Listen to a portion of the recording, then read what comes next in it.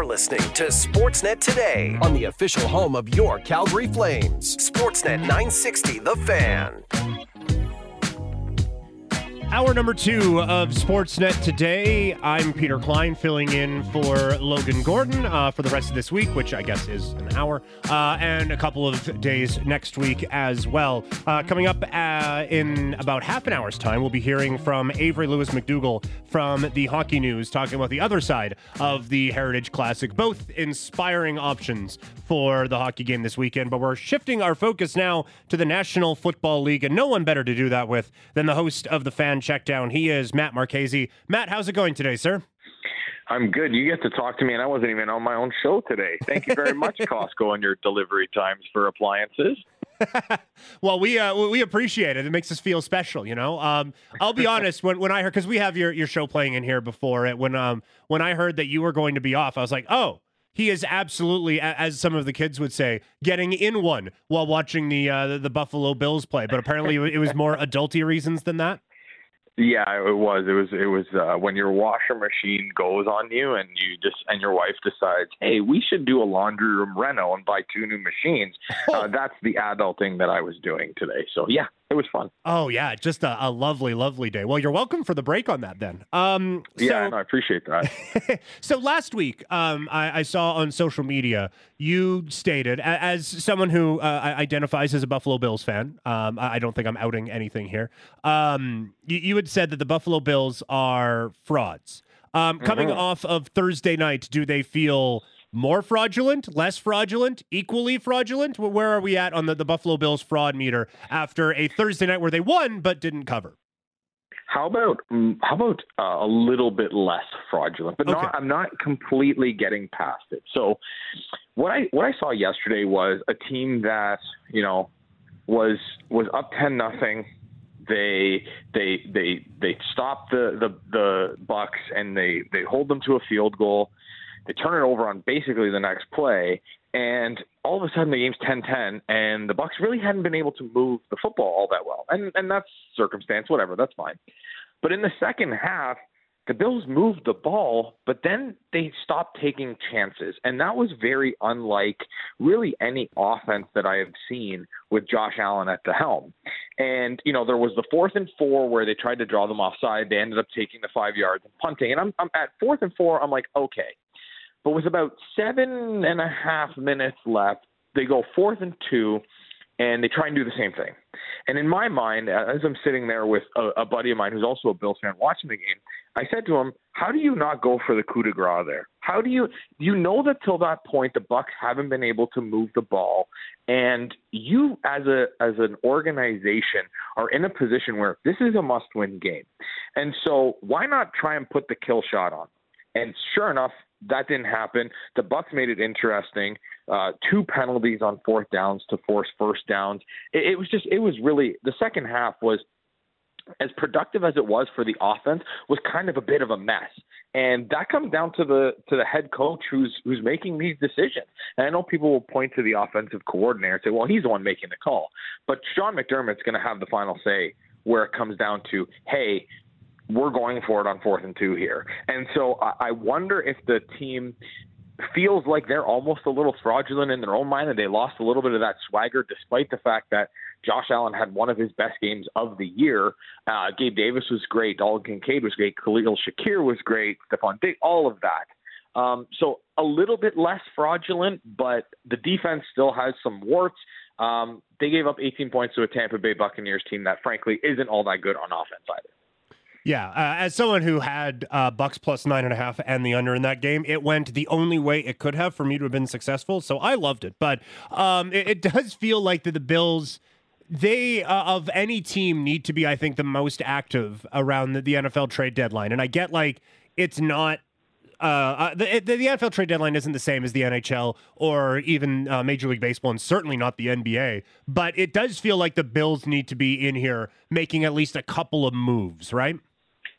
Yeah, and the first thing that I kind of leaned towards was they need linebacker help. But last night, Bernard was pretty good, and getting a lot of praise on the broadcast actually from from Kirk Herbstreit, but I had Joe Buscaglia on the check down yesterday. He covers the Bills for The Athletic, and I asked that question. I said, well, is it linebacker? Is it corner? And he actually suggested they need to go out and get a D tackle, a run-stuffing D tackle. And my thought was, okay, I could see that because the run defense, they've allowed a lot of really big chunk plays in the run game, and that's been a problem. The pass defense, leaves a little bit to be desired, but if you're generating a better pass rush, if you're able to stop the run, then you can focus more on it and kind of just sit back and wait.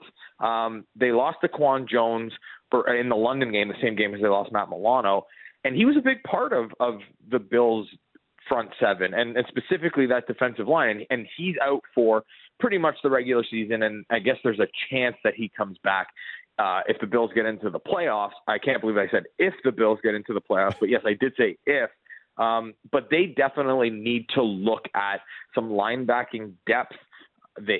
A run-stuffing defensive tackle would be good, but I also believe that they still need to go out and look at cornerback depth. When Trey White went down, they were already kind of sort of thin at the position, in my opinion.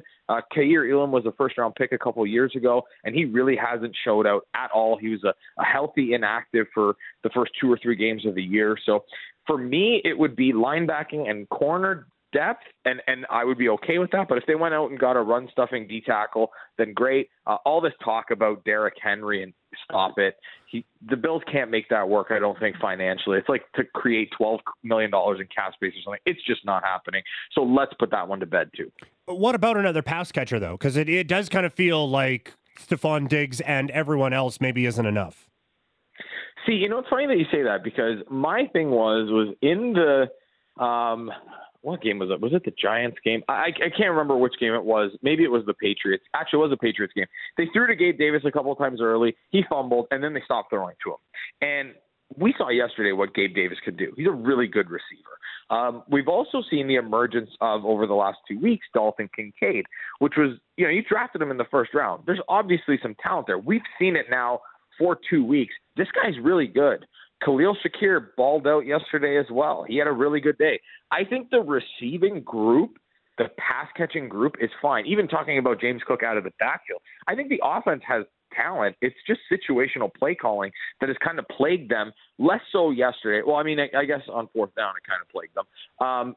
But the previous weeks, that's kind of what plagued them, was situational play calling, and that's been the problem. I don't think it's a lack of talent that's the issue. I think they need to be smarter with the decisions that they make when calling plays. Gabe Davis had double-digit targets yesterday. Stephon Diggs had double-digit targets yesterday. Diggs had not as good of a game as he normally does, but he was still pretty darn good, and so was Gabe Davis. So I think the talent is there. I think they just need to be smarter, that's all. And I think that's a pretty simple fix when you consider how good we've seen the offense be at points during the year.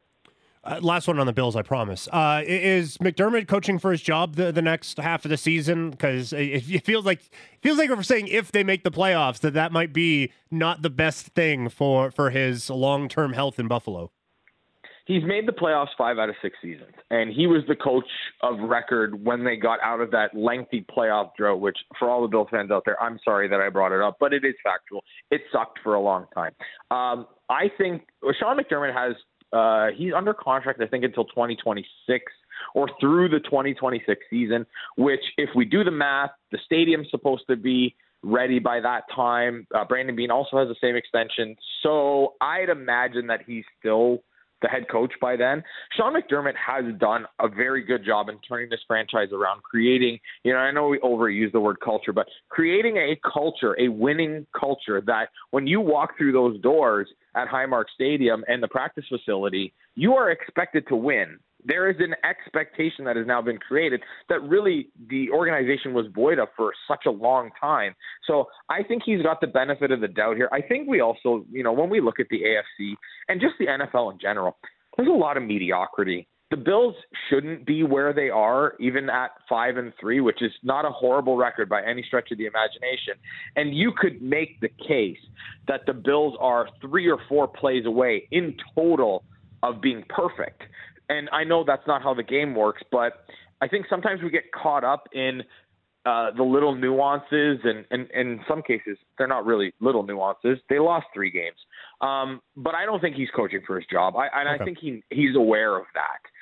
But I listen, do I think that some of the decisions are questionable? Sure. But every coach makes them. Look at all the mistakes all of these coaches are making around the league. It's like, I don't know what happened, but a lot of what I thought were smart people might have gotten dumber over the summer. I'm not sure.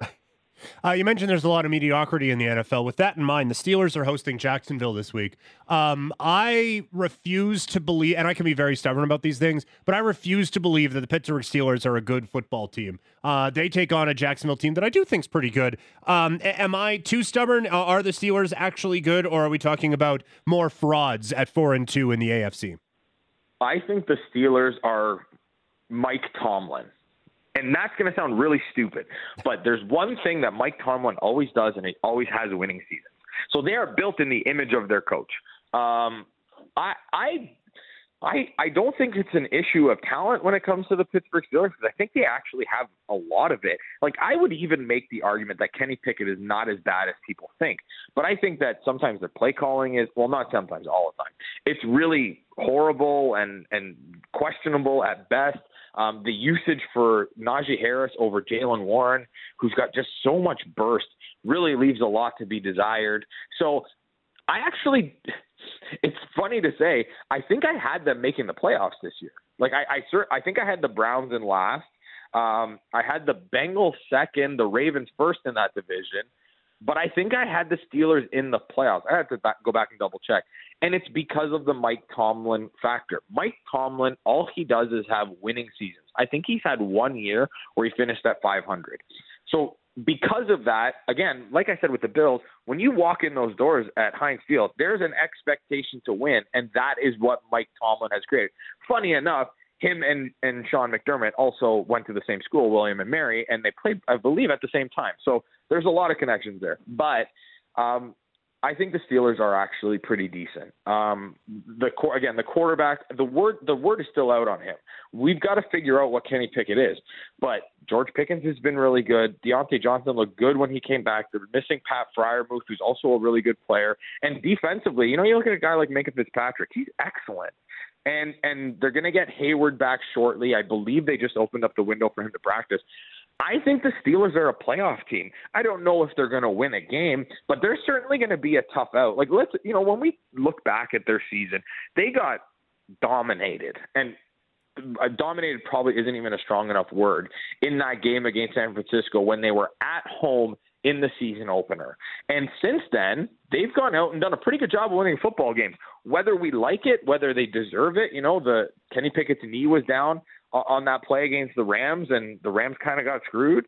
I think the Steelers are going to be there when it's all said and done in the playoff picture. And maybe we need to start looking at Mike Tomlin as one of the greatest coaches of all time, because I feel like, aside from multiple championships, it's looking pretty good for Mike Tomlin as a case for Canton. And I think that, the way he coaches is a really interesting reflection on how this team produces every single year under him. One of the marquee matchups of the weekend is in San Francisco, where the 49ers are hosting the Cincinnati Bengals. It's got a bit more intrigue with Brock Purdy showing up on concussion protocol. So potentially going with your backup quarterback, who's Sam Darnold, who started before, but without your starter and without Debo, they are still 4-point favorites against a Bengals team that everything was survive till you get to the bye, survive to the bye. Well, now they're out of that. What are we expecting from the Bengals? And I guess what are we expecting from the 49ers in what looks like the biggest tilt of the weekend? So I'll start with the Bengals first. Whatever I don't think we know what to expect from the Bengals out of the bye, because we're going to find out very shortly how healthy Joe Burrow is coming out of that bye. We're going to see how mobile he is. We're going to see the types of throws that he's making. If they're able to, when the pocket collapses, he's able to move out of that pocket and make plays down the field to guys like T. Higgins, like Jamar Chase. So that's part of the conversation. Their defense has really been bend, don't break all year, and that's been a big reason, maybe the reason, why they're at 3-3 right now coming out of the bye. So I know the Bengals are going to go as far as Joe Burrow is going to take them. And if he's healthy coming out of the bye, which I anticipate he's at least going to be healthier, because if not, then there's another conversation to be had about the Bengals and what they do on their bye weeks. But it's going to come down to how healthy Joe Burrow is coming out of that bye. Now, for the Niners, if Sam Darnold starts and Sam Darnold turns the world on fire, Kyle Shanahan is the QB whisperer, and we're not having this. That is a non-negotiable conversation, because we've seen what he's done with other quarterbacks, that he just wins, right? It doesn't matter who's at quarterback. He just finds a way to win. So we're going to see.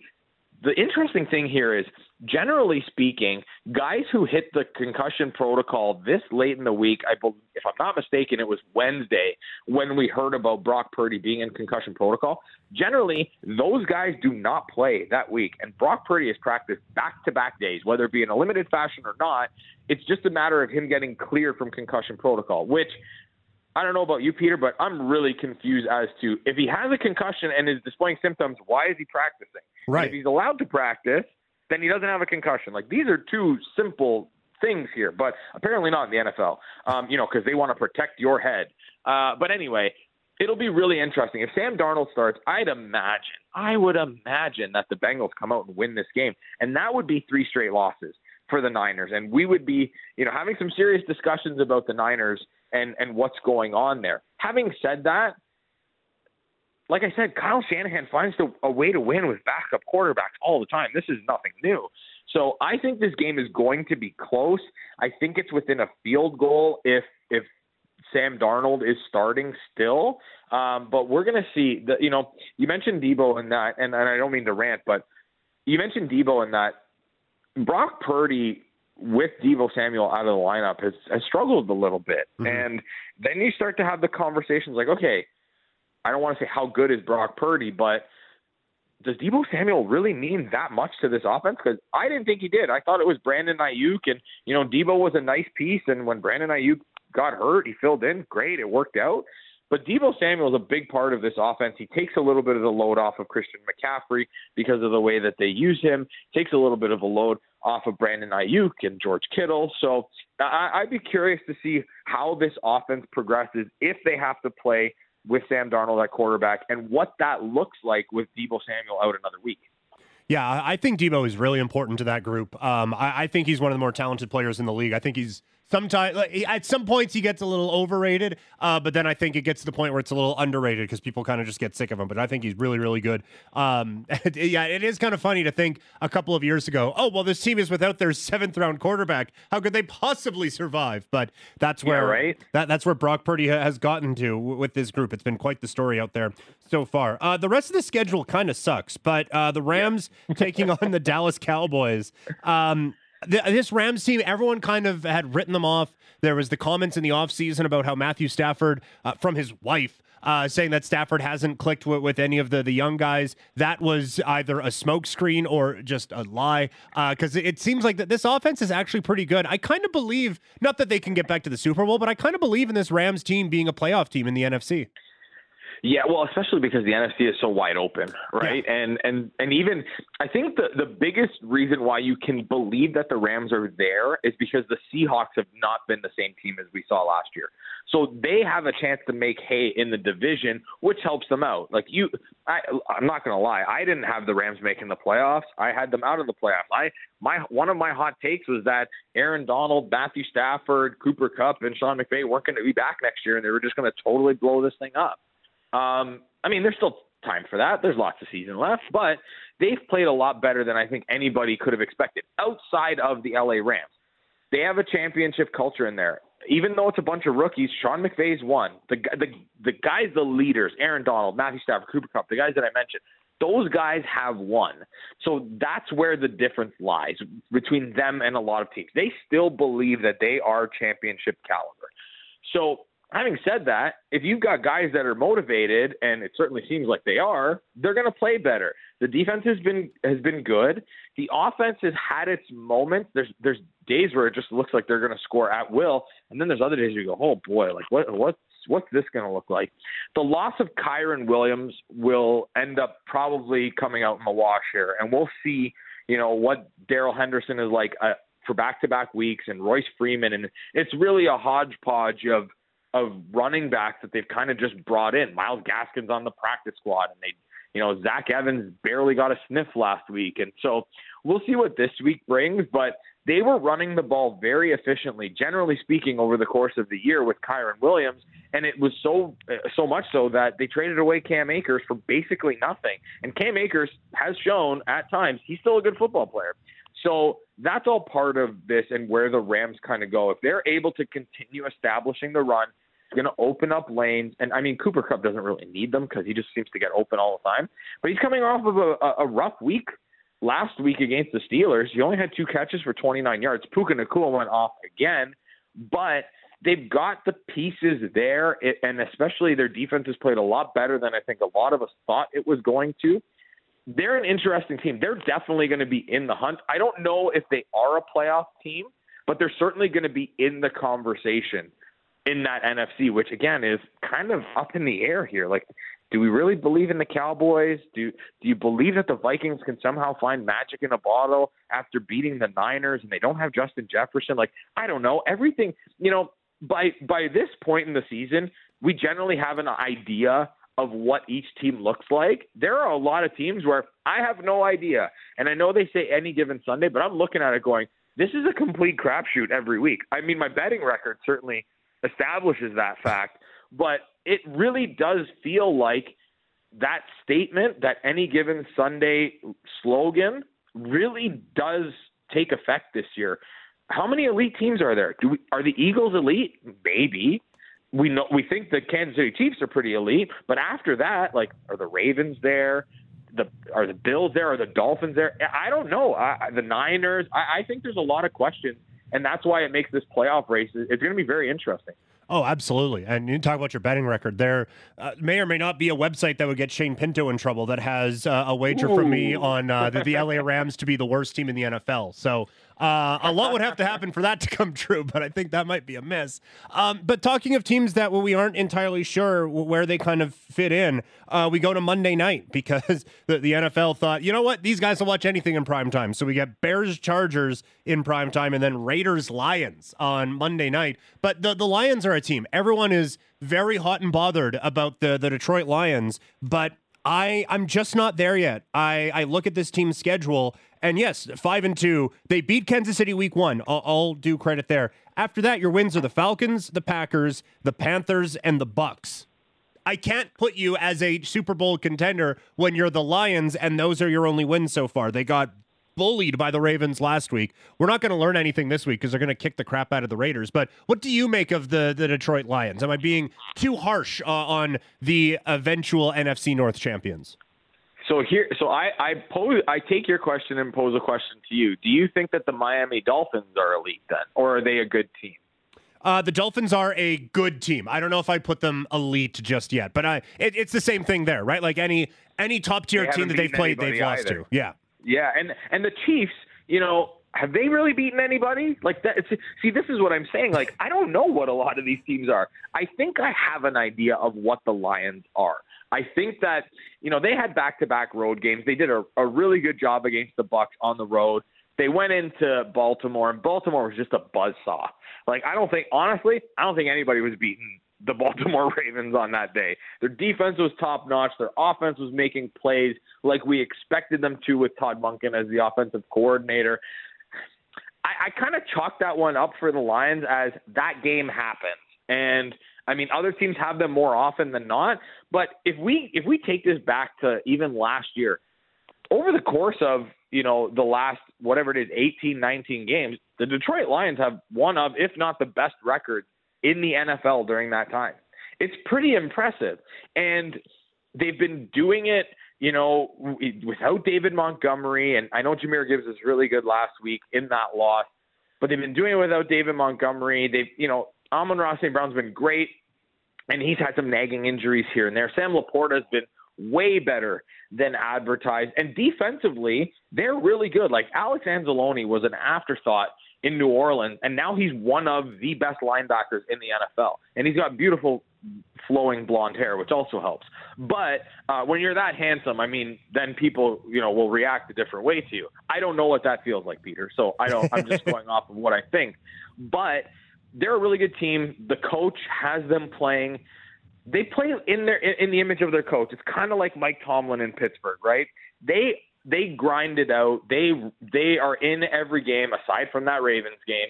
So I still think they're definitely the class of the NFC North. I'll stand by my bold prediction from the start of the year. I think the Lions get to the NFC Championship game. I think the offense is getting going. Their defense has been really good. The turnover that they've had from this year to last in terms of their run defense was, and I made this point a couple of weeks ago. When I was doing the fantasy show, whoever was playing the Detroit Lions, if they were a running back, I don't care if they were waiver wire fodder. I don't care if they just got off the couch. You start them against the Detroit Lions run defense.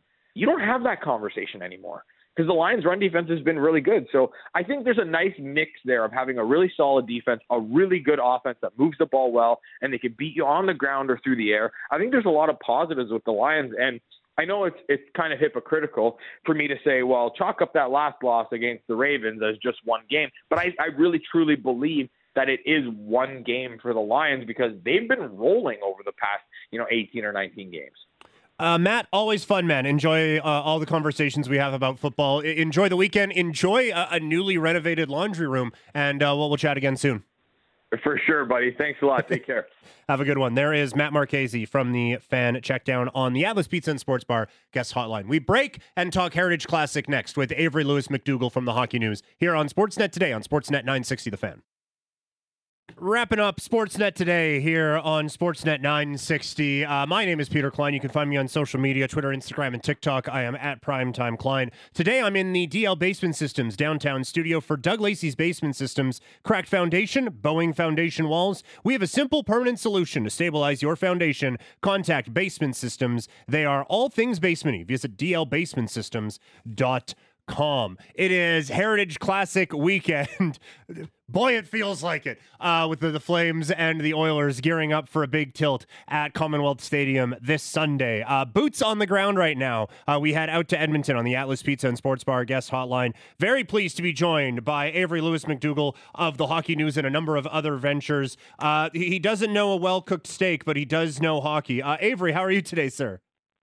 Peter Klein, what's cracking, buddy? What's shaking, homeboy? Not much, man. Excited. I was going to say excited for this weekend. I'm excited for this weekend. I don't know if that has anything to do with the hockey game that we'll be watching, but excited for the weekend. I gather from texts with you and with what you were experiencing in the locker room there on last night that the vibes in Edmonton are about the same as they are here in Calgary. Would I be correct in that assessment? You would be very correct in that. Walking into that room and talking to Ryan Nugent-Hopkins and Darnell Nurse, you have the sense, and even just talking to you seeing the post-game quotes, like this is a team that's frustrated. They know they have to do better, and being 1-5-1 when everybody and the dog said you would be in the Cup final isn't good enough. Yeah, it's been a rough go out in Edmonton. Obviously, right now, Connor McDavid is out, so that doesn't help. But there were struggles before he went down with injury. So very simply, what's the problem in Edmonton right now? It's not one problem. It's a combination of many things. This team right now, you're seeing the power play is on decline. The penalty kill is having issues. And you're seeing them trying to adjust to playing a zone defensive system, and it's not working right now. And last night against the Rangers, this team gave up way too many odd man chances. The best player on the ice was easily Stuart Skinner. If it wasn't for Stuart Skinner making quite a few major saves, that game could have easily been 5 or 6-0 against the Rangers. And it was a game in which the Rangers shockingly played Jonathan Quick last night, and Edmonton only had, I think, about 10 shots maybe through the second period. It just wasn't enough effort towards John Quick. And really, you didn't feel the Rangers team, like the Rangers, they didn't sense they were scared at all. And that's the thing. In Edmonton, a team like the Oilers, you should want a team like the Rangers coming in fearing you. You should want the Rangers thinking, hey, 82 points, let's put John Quick in tonight.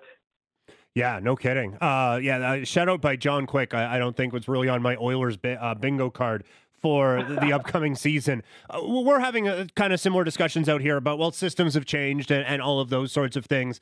Do you think it's just a matter of time before this gets figured out, or are these bigger problems than maybe people expected in Edmonton this year? I think they will be figured out. There's too many good players in this roster for this to compound even further. I know this team will get back Connor McDavid soon. You still have Leon Draisaitl. You still have Zach Hyman. You still have Nugent Hopkins. There are still good players on this team. Ethan Bouchard, for example. There are still good players on this team. It really is a matter of, I think, having a meeting, figuring things out. I think this team will sort things out in the Western Conference, Peter. For the goaltending situation, I will admit I bought into preseason Jack Campbell. I saw him play, and I was like, all right, this guy, it may have been against the Calgary Wranglers, but this dude looks like he's got it back. The Edmonton off to the Stanley Cup they go. That appears to have been an incorrect assessment. Is this Skinner's net one more time? As it stands right now, I do think it is, and I think everybody in Edmonton want to see Jack Campbell bounce back. Everybody want to see him have a strong rebound year, but so far, I think it is once again Stuart Skinner's net. I mentioned a second ago how Skinner made so many 10-bell saves to keep the Oilers in things last night. But for the time being right now, I do think it's going to be Skinner's net. I know we have I know Jay Woodcroft wants to keep that split going of Campbell and Skinner, but personally, I think the net right now is going to be Skinner's for the time being, I think. It is interesting that this team, if they win on Sunday, will have won more games at Commonwealth than at Rogers this year. But that's the situation they are at. It's funny, after watching the CFL this year, I'm just used to an Edmonton team with a 0 in the home win column. But when Connor McDavid does come back, how many? Obviously, having the best player in the world helps. How many problems does that solve? Having that guy back in the lineup? Oh, having Connor McDavid back in the lineup, it solves, I would say. Is a number high enough? Like that, he solves everything from power play production, 5-on-5 production. He's the kind of guy, like, he can do everything. Heck, even before he got hurt, you saw little spurts where Connor played on the penalty kill. Like, he can give that team so much of a jolt in terms of numbers and just confidence in general, because that entire locker room respects him as a leader. They live and die with Connor McDavid. So getting him back will do wonders for this team, hopefully before Sunday, because you never know. We saw this guy break his leg last year in 2018, 2019, and come back a year later and miss not a single game. So out here, there's been a lot of conversation about, like, okay, it's really, really bad right now, but what are reasons for optimism? And in Calgary, it's been the play of Jacob Markstrom so far this season. Well, what are some of the things to be optimistic about for the Oilers through 7 games this year? I would say the fact that Evan Bouchard, even though, yes, defensively, Evan Bouchard has at times struggled, he still has, I think it's 5 points in 6 games. He is still going to be a key cog on this team's blue line. You still have Mattias Ekholm, who, yes, came back from injury, but you're seeing Ekholm at times. You see Ekholm now start to recover now from his injury. So those two are guys who I still think are shining lights. And again, you still have Leon Draisaitl. Draisaitl does what he can to carry the weight when Connor McDavid is gone, because he's still a top 5 player in the league. So there are 3 signs I think for have to be optimistic for his team right now, Peter. Has Leon Draisaitl ever got mad at you for a question you've asked in a scrum? Actually, no. Nice. He said you have a great suit collection. That's a quote from Leon Draisaitl. Oh, there you go. I'd put that on a business card. No one would say that to me, but I would put that on a business card if they did. It feels like it feels like, again, from a distance, the vibes are a little off right now. What's the fan base? I know you guys are very connected with the fan base, but what is the fan base saying about this group right now? I would say the fan base right now, there is that tinge right now of doom and gloom sinking in, because everybody really bought into that. This team, this being the year, it's been a couple of bust year, they're going to come out hot. And no one in this market saw this team struggling so hard. You're starting to see some fans suggest make a trade, fire Holland, fire Woodcroft. You're seeing those sentiments start to sneak in now. And last night, we saw this team get booed off the ice after the second period. So you're seeing that doom and gloom sinking in now. And when the team has won only 1 game and we're almost in November, I mean, it's hard to not feel bad for these fans who wanted more to start the year, Peter. I want to ask about Dylan Holloway. He played in the AJ out in Okotoks. I had the chance through this network, actually, to call a couple of his games. So people out here, near and dear to a lot of hearts, no points in 7 games. Didn't really get, I think, the shot a lot of people wanted him to a season ago. What have you made of Dylan Holloway so far? Because the stats don't look awesome. No, the stats right now, stats don't look good, but when Dylan plays with skill on the line, he knows how to get to the net. He still tries to generate chances. I think for Dylan, it's a matter of him playing a little bit more in the top 6, getting him going, because when Dylan Holloway plays with guys who are high skill, we saw it last year, he was able to get points up and score a couple of goals. He's the kind of guy where you put him in the top 6. I think Dylan Holloway will impress some people and start to shake off that funk he's in right now. In terms of the weekend now, it's the Heritage Classic. We're doing it at Commonwealth Stadium. Just seeing in a group chat we are in, you're having a hell of a time. But what is the atmosphere like in Edmonton, specifically around this event? It's around this event. Of course, common sentiment is that there's been too many outdoor games. It's going to be a bit watered down. But when you come down to downtown Edmonton, you're seeing fans having fun, meeting alumni. You've seen kids meeting the favorite players.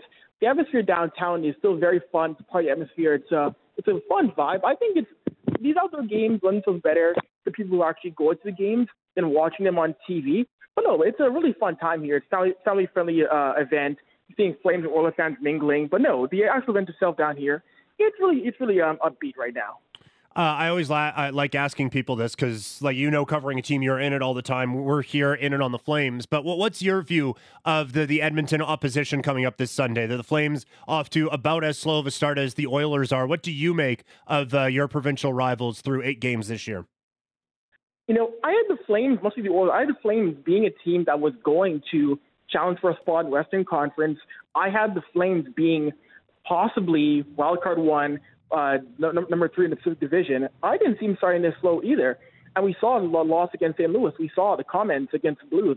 The Flames' struggles to me are equally as surprising, considering you have guys like Zadorov, you have Kadri, Huberdeau, you have a lot of weapons in Calgary. The fact to see Calgary is also too struggling again, and then Jacob Markstrom having his issues as well too. Seeing Calgary still in that funk doesn't make sense to me. It's not clicking to me for a team that I thought would really be bouncing back here in 2023, 2024. Yeah, it's led to a lot of frustration out here. The text line very angry about how things have gone so far this season. I know you're busy, so I will let you go in a second. I do want to ask, because I know you do some stuff around the Canadian Football League as well. This was probably not the year the Elks would have wanted, but I would imagine a bit of optimism given how the quarterback position improved with Trey Ford coming in there. Going into next year, how you feeling about this Elks squad? I just want more optimism. You mentioned Trey Ford had 12 touchdown passes this year. And you're seeing a lot of guys emerge from this roster this year. You saw Kevin Brown had 1,000 yards. You're seeing younger receivers like Gavin Cobb making his debut, getting his first touchdown catch. And you're seeing Jake Ceresna, who was still, once again, one of the best pass rushers in the CFL. There was reason to be optimistic. Now this team won 7 games at home, finally, in what felt like 84 years. But no, I think the Elks, they're going to be a much better team next year. And I really do think you'll see Edmonton in the postseason come 2024. It's what Chris Jones needs for this football club next year.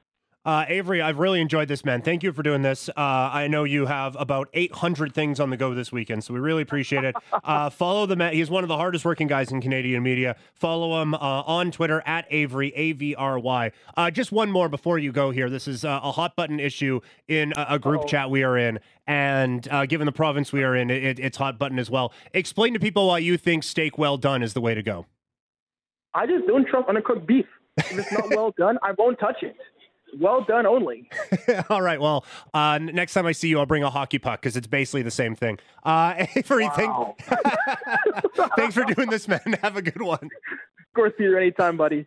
Cheers. There is Avery Lewis McDougall from the Hockey News joining us here on the Atlas Pizza and Sports Bar guest hotline. It's like once a week in a group chat I'm in with him where he'll he has an encyclopedic memory of the National Hockey League. B, covers the Oilers now, and Darnell Nurse, this, that, and the other thing, and someone will just be like, yeah, but you hate steak, and it's the funniest thing. So I'm happy we got to get him on the record about that here. But no, it's going to be an interesting weekend because the Oilers, it's too easy to just say, well, Connor McDavid's hurt, so That's why things have been so bad.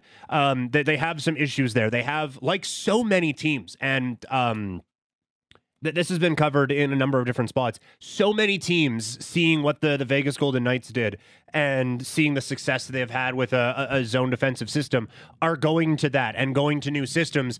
The Oilers, they had just kind of figured out how to defend maybe a little bit. And now, let's just change everything. So they are really working through it right now. And I think it's going to be interesting. How long do you stick with something that's not working? It's like the conversations we're having here in Calgary, right? Like, how long do you stick with lines that aren't working when one of the things that's going to help them work is consistency and continuity? It's difficult to learn a new system now. I would imagine it'd be even more difficult to just change it midway through the season. But the Oilers, certainly, there's a lot of pressure on this team this season. I think to have two of the top players in the National Hockey League and one Western Conference Finals appearance to say for it, they have ridiculous expectations out in Edmonton this season, and it has been a disaster. A lot of it is in goal, a bunch of it is on the blue line, but the forward group needs to step up for them as well.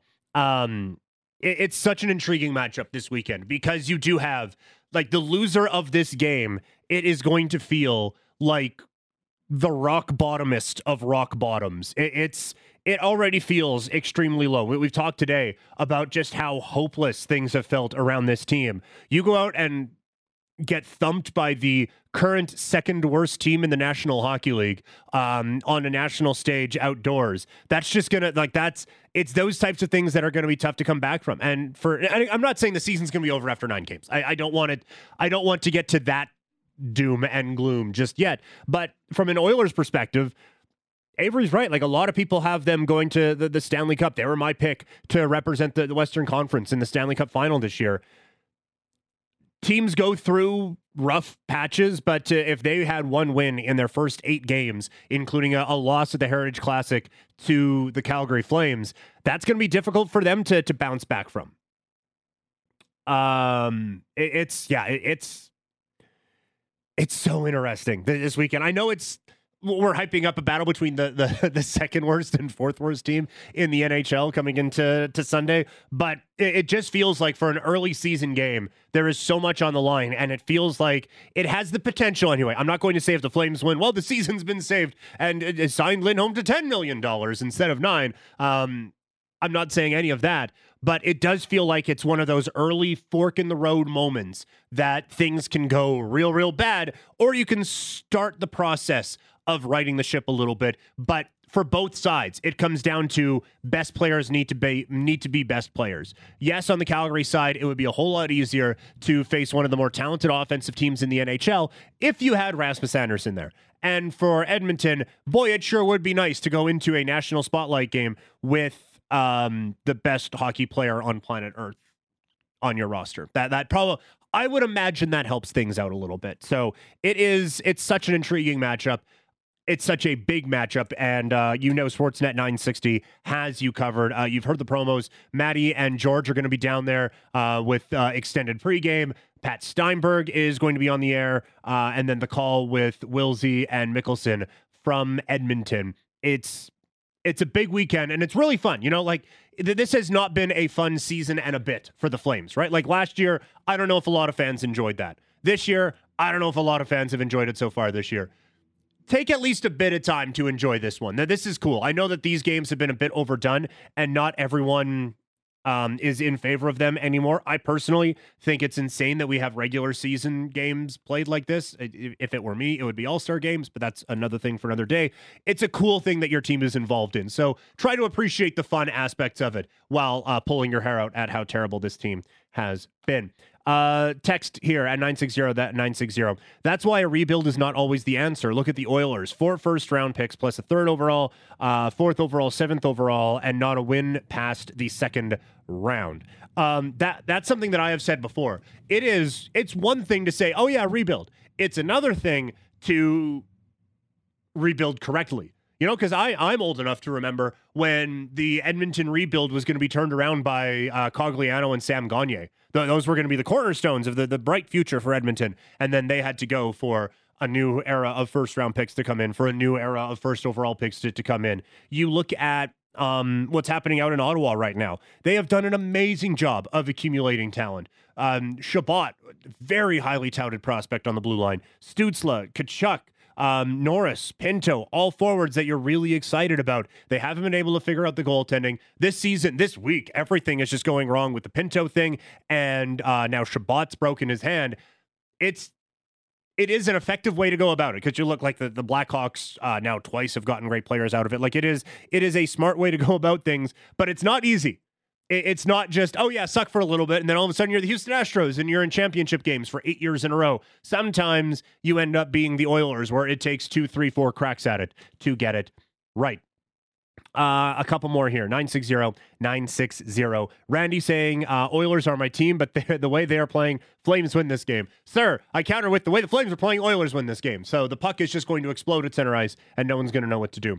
If the Flames lose, Conroy might as well take that Hanifin contract extension to the shredder, thank Lindholm for his service, and start selling off. I mean, look, they're already losing with those guys in, so I don't know what kind of teardown you need. But no, that's it. How locked into this team do you want to be, given everything that has gone on at the first part of this season and basically all of last year? I did honestly, Cam, want to get to the Florida Man games, but I don't know if a minute and a half is enough time to really dive into something that features beer belly wrestling and evading arrest obstacle course. You just did it. We're good. Yeah. Okay, good.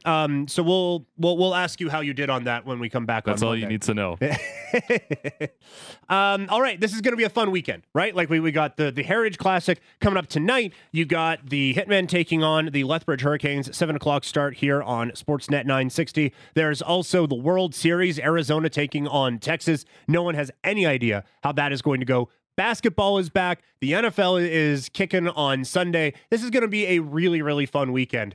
Keep it locked here on Sportsnet 960 The Fan for coverage of everything. Like Hitman, we got the Flames absolutely covered. Probably going to be some NFL sprinkled in throughout the weekend as well. But it's a fun weekend, but it is a big weekend for the Calgary Flames. It's only 9 games in, but this is a team that is absolutely 100% going to have to get this thing back on track. Yes, it starts with hard work and all of those sorts of things, but this needs to get back on track in a hurry, because you saw last year how quickly things can spiral. And I'm not saying they have spiraled.